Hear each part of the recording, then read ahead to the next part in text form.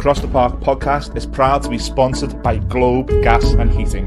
For the best kitchen and bathroom renovations, boiler servicing and repair, and central and underfloor heating in the Northwest, head over to globecentralheating.com and quote Across the Park for a free quote.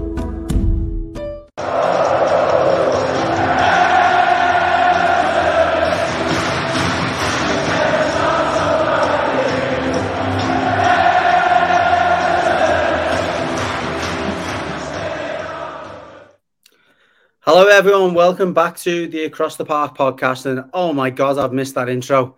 Didn't think I'd be saying that at the end of last season, but I actually have. Just want to introduce my guest for this evening, Russ Goldman from the Cottage Talk podcast. Russ, thank you very much for joining us, mate. Thanks for having me on. I look forward to doing this show with you. Appreciate it. And for any of the Blues or Fulham fans who haven't seen this feature of our podcast before, this is where we speak to the opposition and preview the game. So I won't be going too heavy on the Everton side. If you're looking for that, then Millsy has been joined by good friends of the show, Darren, this week to go through the Everton side of this preview. So without further ado, Russ, I'm going to kick off with a few questions, if that's okay. Let it rip. First of all, mate, a couple of Everton links, if you like, or the most significant Everton link being Marco Silva.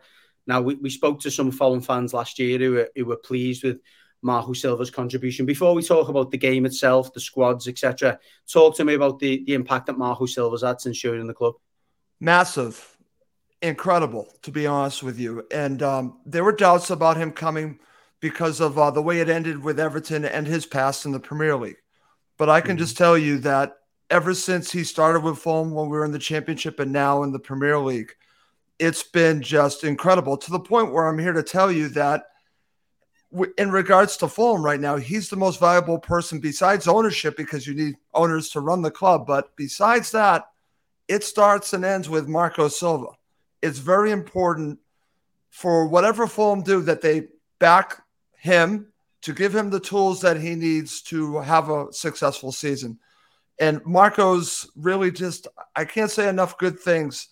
And like any manager, he only wants more. And we're in the transfer window, so he's not happy. And I'm used to that with managers. Every manager complains about the transfer window. But I can just tell you that my litmus test for a good manager is, do the players improve underneath the manager? And I can't tell you, the numbers are staggering of players that have gotten better under Silva. So when you see even a player like Willian, who people had doubts on with what happened to him at Arsenal, and then from that on, comes in, fits in perfectly. I will tell you that even someone like Mitro has improved under Silva. The list goes on Tim Ream. We were about to give up on Tim Ream. Has a second life under Silva. Player after player have improved under his tutelage. Anthony Robinson, another one as well. Anthony Robinson is another wonderful one. Yeah. And I'm glad that you brought him up with a link to Everton. And I'll just tell you that it's funny because I've had my doubts on Jedi because he's not a good crosser of the ball. But I will tell you that he's improved defensively. Yeah. He runs like a gazelle up and down the pitch. He really is just an incredible athlete. So for me, it was really fine-tuning his game, and I'm going to give Silva and his staff a lot of credit for that. Yeah, fair enough. And do you know what? I'm delighted for both of them. More so Marco Silva. He didn't get a fair crack of the whip at Everton. Now, I'll get some criticism from some of the fans for making that statement, but anyone who's followed our podcast for the last 5 years and remembers when Marco Silva was in charge will know that I was a big fan of Marco Silva. Big fan of his work. He didn't get the backing or the support from the club. He was thrown under the bus with some of the signings that were made that were not suitable, and he wasn't given the full support, but by anyone, at the club, and that includes the fans. And look, football fans, football in general is a fickle. It's we're very, we've got very short fuses when it comes to managers and coaches. That's an unfortunate part of football and the Premier League, and Marco Silva fell foul of that. But I'm delighted he's doing well, and I had all faith that if he was given the backing, if he was given support, if he was given time, that he would do a job, really strong job somewhere. And I'm happy that it's at it's a good club like Fulham. Listen, we are fortunate to have him, to the point that right now he's in the last season of his contract, and that's almost like a cloud hanging over Fulham. And if you listen to my show or other shows, we're all of the belief that he has been given an option for a 3-year deal. There's different reports on that, but he is holding off. And I think part of that has to do with that he wants to be proven that they're going to back him this summer. And I'm hoping that once we get through the transfer window that you see a new contract signed for Marco Silva. But it is a little bit of a cloud hanging over Fulham right now because he's that important to us right now. I mean, that's the only, I think, question mark with Marco Silva is his loyalty to some extent. I mean, the way that he reacted and he acted at Watford, I should say, when he was flirted with by Everton. There was the interest from Everton, and he almost down tools to some extent to pave the way for that move. Got himself sacked. Everton then came in. There was a long wrangle between Everton and Watford over that. We had to pay compensation in the end because it was deemed that we had unsettled him, and caused him to leave his position. And that's the thing. I hope for the sake of Marco Silva's career that he holds on. And I wouldn't say holds on; it's the wrong term. I hope that he sticks around and continues to develop himself as a coach, because despite the great work he's done there, he's still developing. He is still developing. You can see that he's getting better. He's definitely improving. But I think he needs 3, 4, 5, 6 seasons at a club to really establish himself and to get the best out of himself. Well, I'll give you an example of how I think he's developed along with his coaching staff. It's the change of basically tweaking how Fulham play from the Championship to the Premier League. Now, the style of play is still on the front foot all the time, but he had to adjust how he played because he wasn't going to have the ball as much.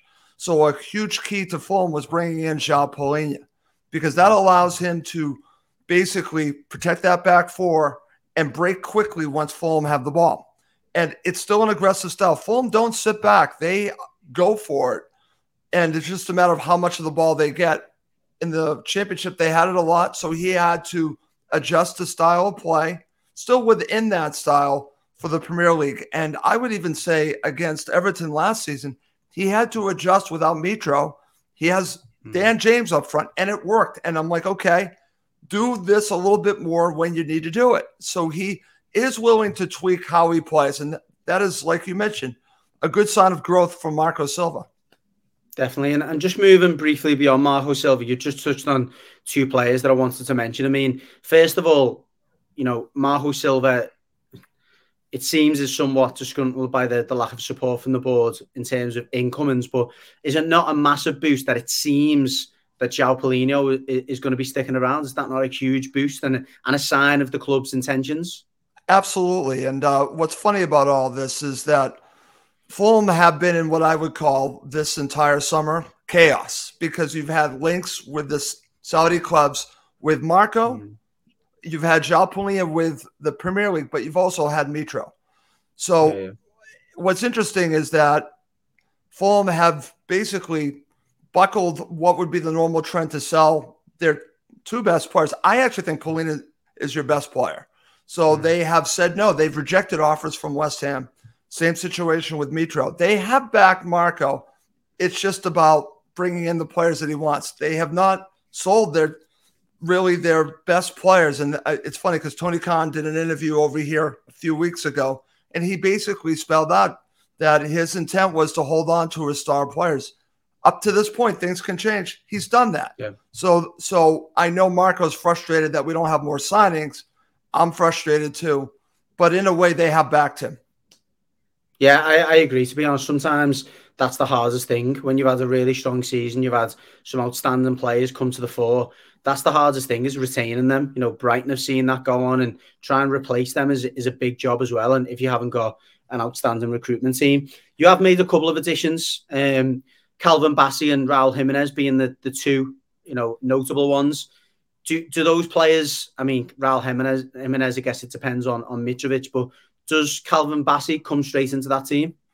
Well, it's an interesting discussion, because I was actually on another Fulham podcast this morning. We were talking just about that, because Calvin Bassey has really impressed since coming from Ajax. He's actually did tremendous in our last match against Hoffenheim. And Actually, I watched him play against Chelsea, and I thought he played well. I think right now, it's his position. Now, Tim Ream is coming back from an injury, so it kind of makes Marco's decision-making a little bit easier because Tim Ream has been fantastic, but they needed to upgrade at that position. You're going to have Diop on one side, and on the other side, I believe you will have Bassey. So in my mind, I think Bassey starts against Everton. Tim Ream is still out there. I don't think he's up to full fitness yet.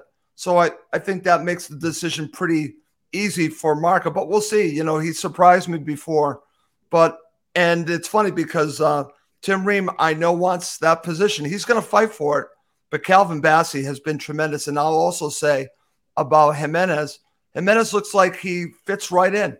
He has played 2 matches with Fulham, and it looks a little bit different than what it would be with Mitro, but he looks like he fits into the style of play. So for me, these are 2 positive signings. I think that they got these 2 right so far.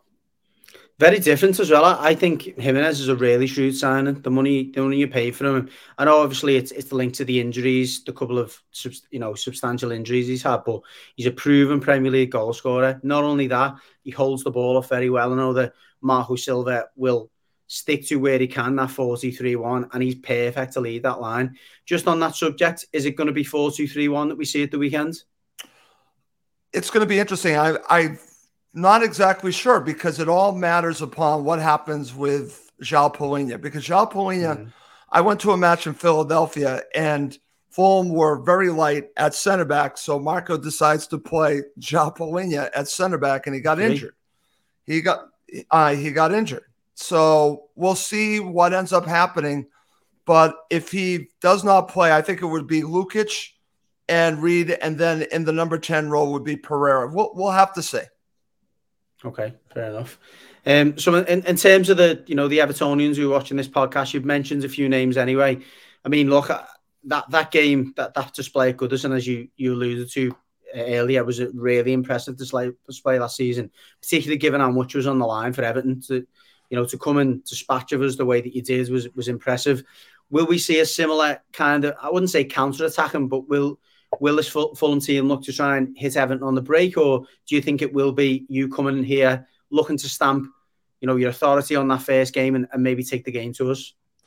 I think it's going to be similar to what you saw the last time around. I could be wrong because what's interesting is when we opened up against Liverpool, we saw something that we weren't expecting against Liverpool.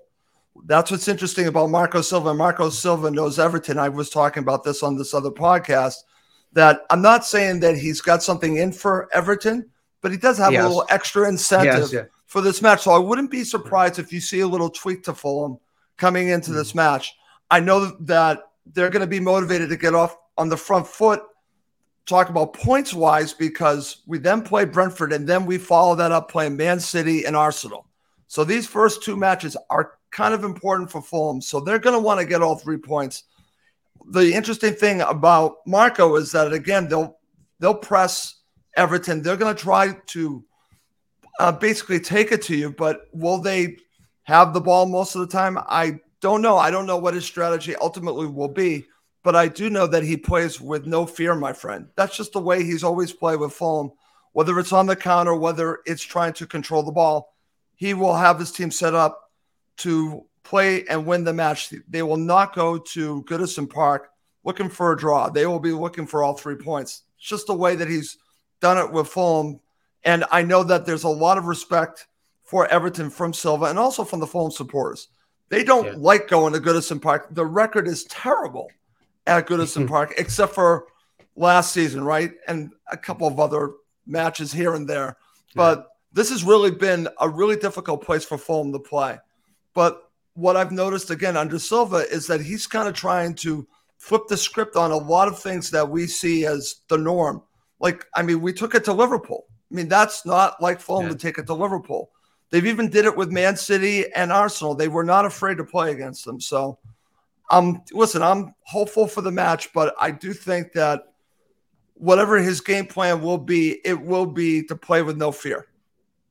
Yeah, and it couldn't be any more polar opposite, to be honest, in terms of the styles of the managers and the current styles of, the mentality of the teams. We play with a lot of fear. We're lacking goals, whereas you guys seem to be able to get goals from multiple areas of the pitch. Again, I don't expect us to see Calvert-Lewin from the start, which is going to be a huge blow, but the manager's pretty much put pay to that he's not going to be ready to start the game, which means it'll be the blunt Neil Maupay leading the line, which will just be food and drink for your two centre-backs. He's not a centre-forward. I mean, he can play off a forward, he can be a nuisance, but Calvin Bassey and who is Diop will just absolutely eat him up. If it's Sim Riemann there, likewise. So it's going to be almost like a fluid six that you see, kind of attacking for us, where we're going to try and get men forward. Decore will try and run in behind. And by the way, you were unfortunate there. I think you almost got Decore just under the noses of us when Frank Lampard was in charge, and that would have been a cracking signing, because I know Silva does like Decore as well. Silva wanted him badly. He did. Yeah, and it was a good time. You picked the timing perfectly, and it was just, I think the manager's just come in to save the day, but it would have been a really good snip, because Decore saved us. He saved us at the end of last season, and it looks like at the start of this season, in the absence of any signings, it doesn't look like anyone else is going to come through the door right now, that it's going to be him that we look forward to try and make the breakthrough.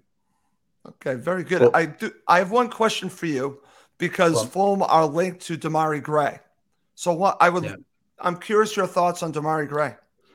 Do you know what? You made a point about Willian before, at his time at Arsenal. Very similar in terms of he's got the capability to score, fantastic goals, to win games, to be an absolute, game changer. But then he's so hot and cold. He can be very wasteful in possession, but he's got a lot of outstanding attributes. He's very quick. He's got great feet. He's got a cracking, shot on him from outside the box. He scored some spectacular goals for us. He's not bad from set pieces as well. Again, if he can be consistent with it. If Marco Silva can do what he's done with Willian, who I think has got, again, some outstanding attributes, I think he could be a really good player for you. I think he suits, without doubt, your style of play a lot more than us.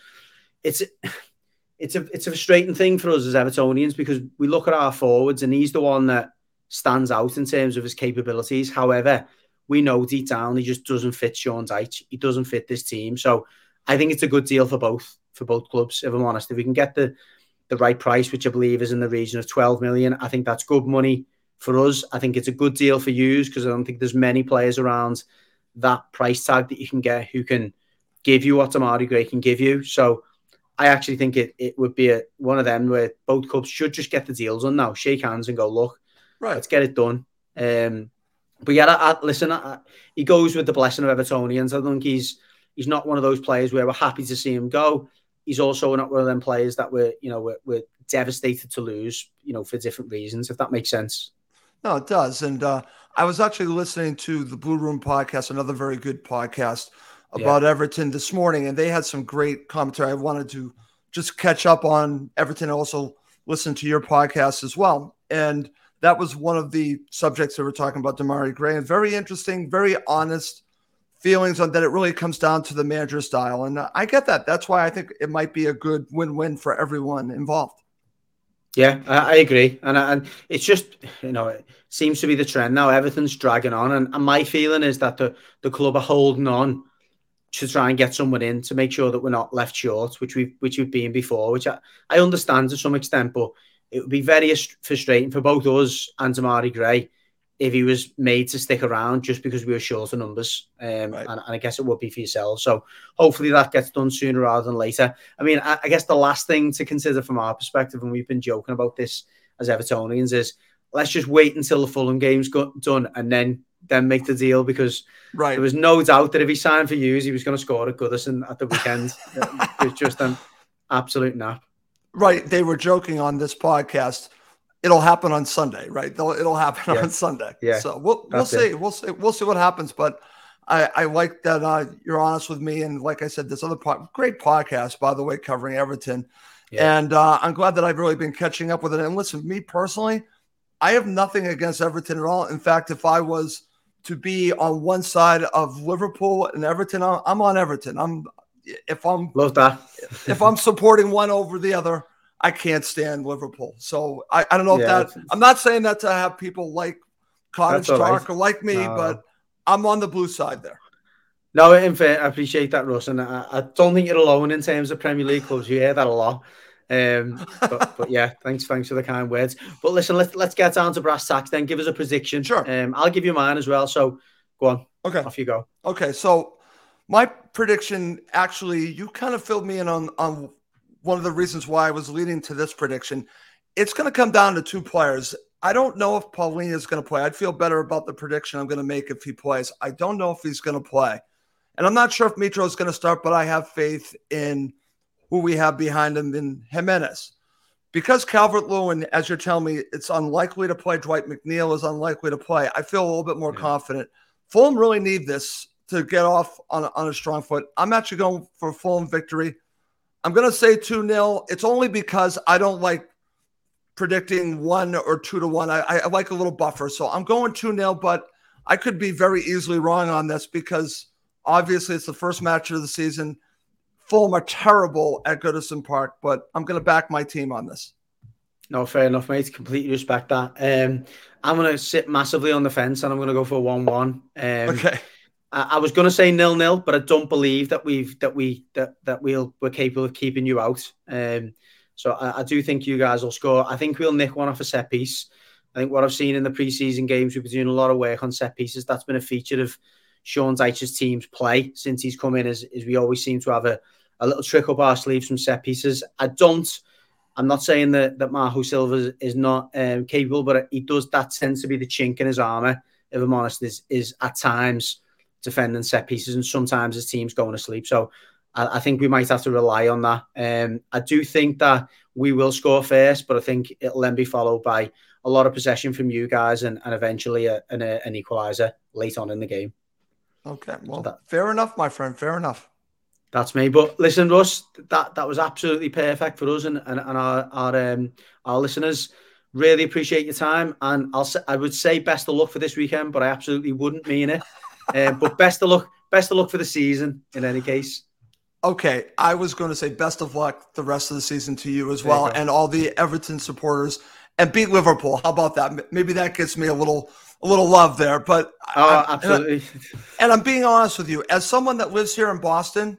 Okay, the ownership of Liverpool is John Henry, who owns the Red Sox, owns Liverpool, and let's just put it aside. I'm not happy with him as an owner. I'm not happy with him, so I don't want Liverpool to do great. So I'm all about Everton against Everton versus Liverpool. Love it, Russ. You've gained some supporters without doubt, and listen, we look forward to catching up to you up with you. Sorry, in the reverse fixture. Please do. Hopefully, at that point, we're in a decent position in the league, and we talk about looking up anyway. Sounds good. Top man. Thanks a lot, Russ. Take care. Okay.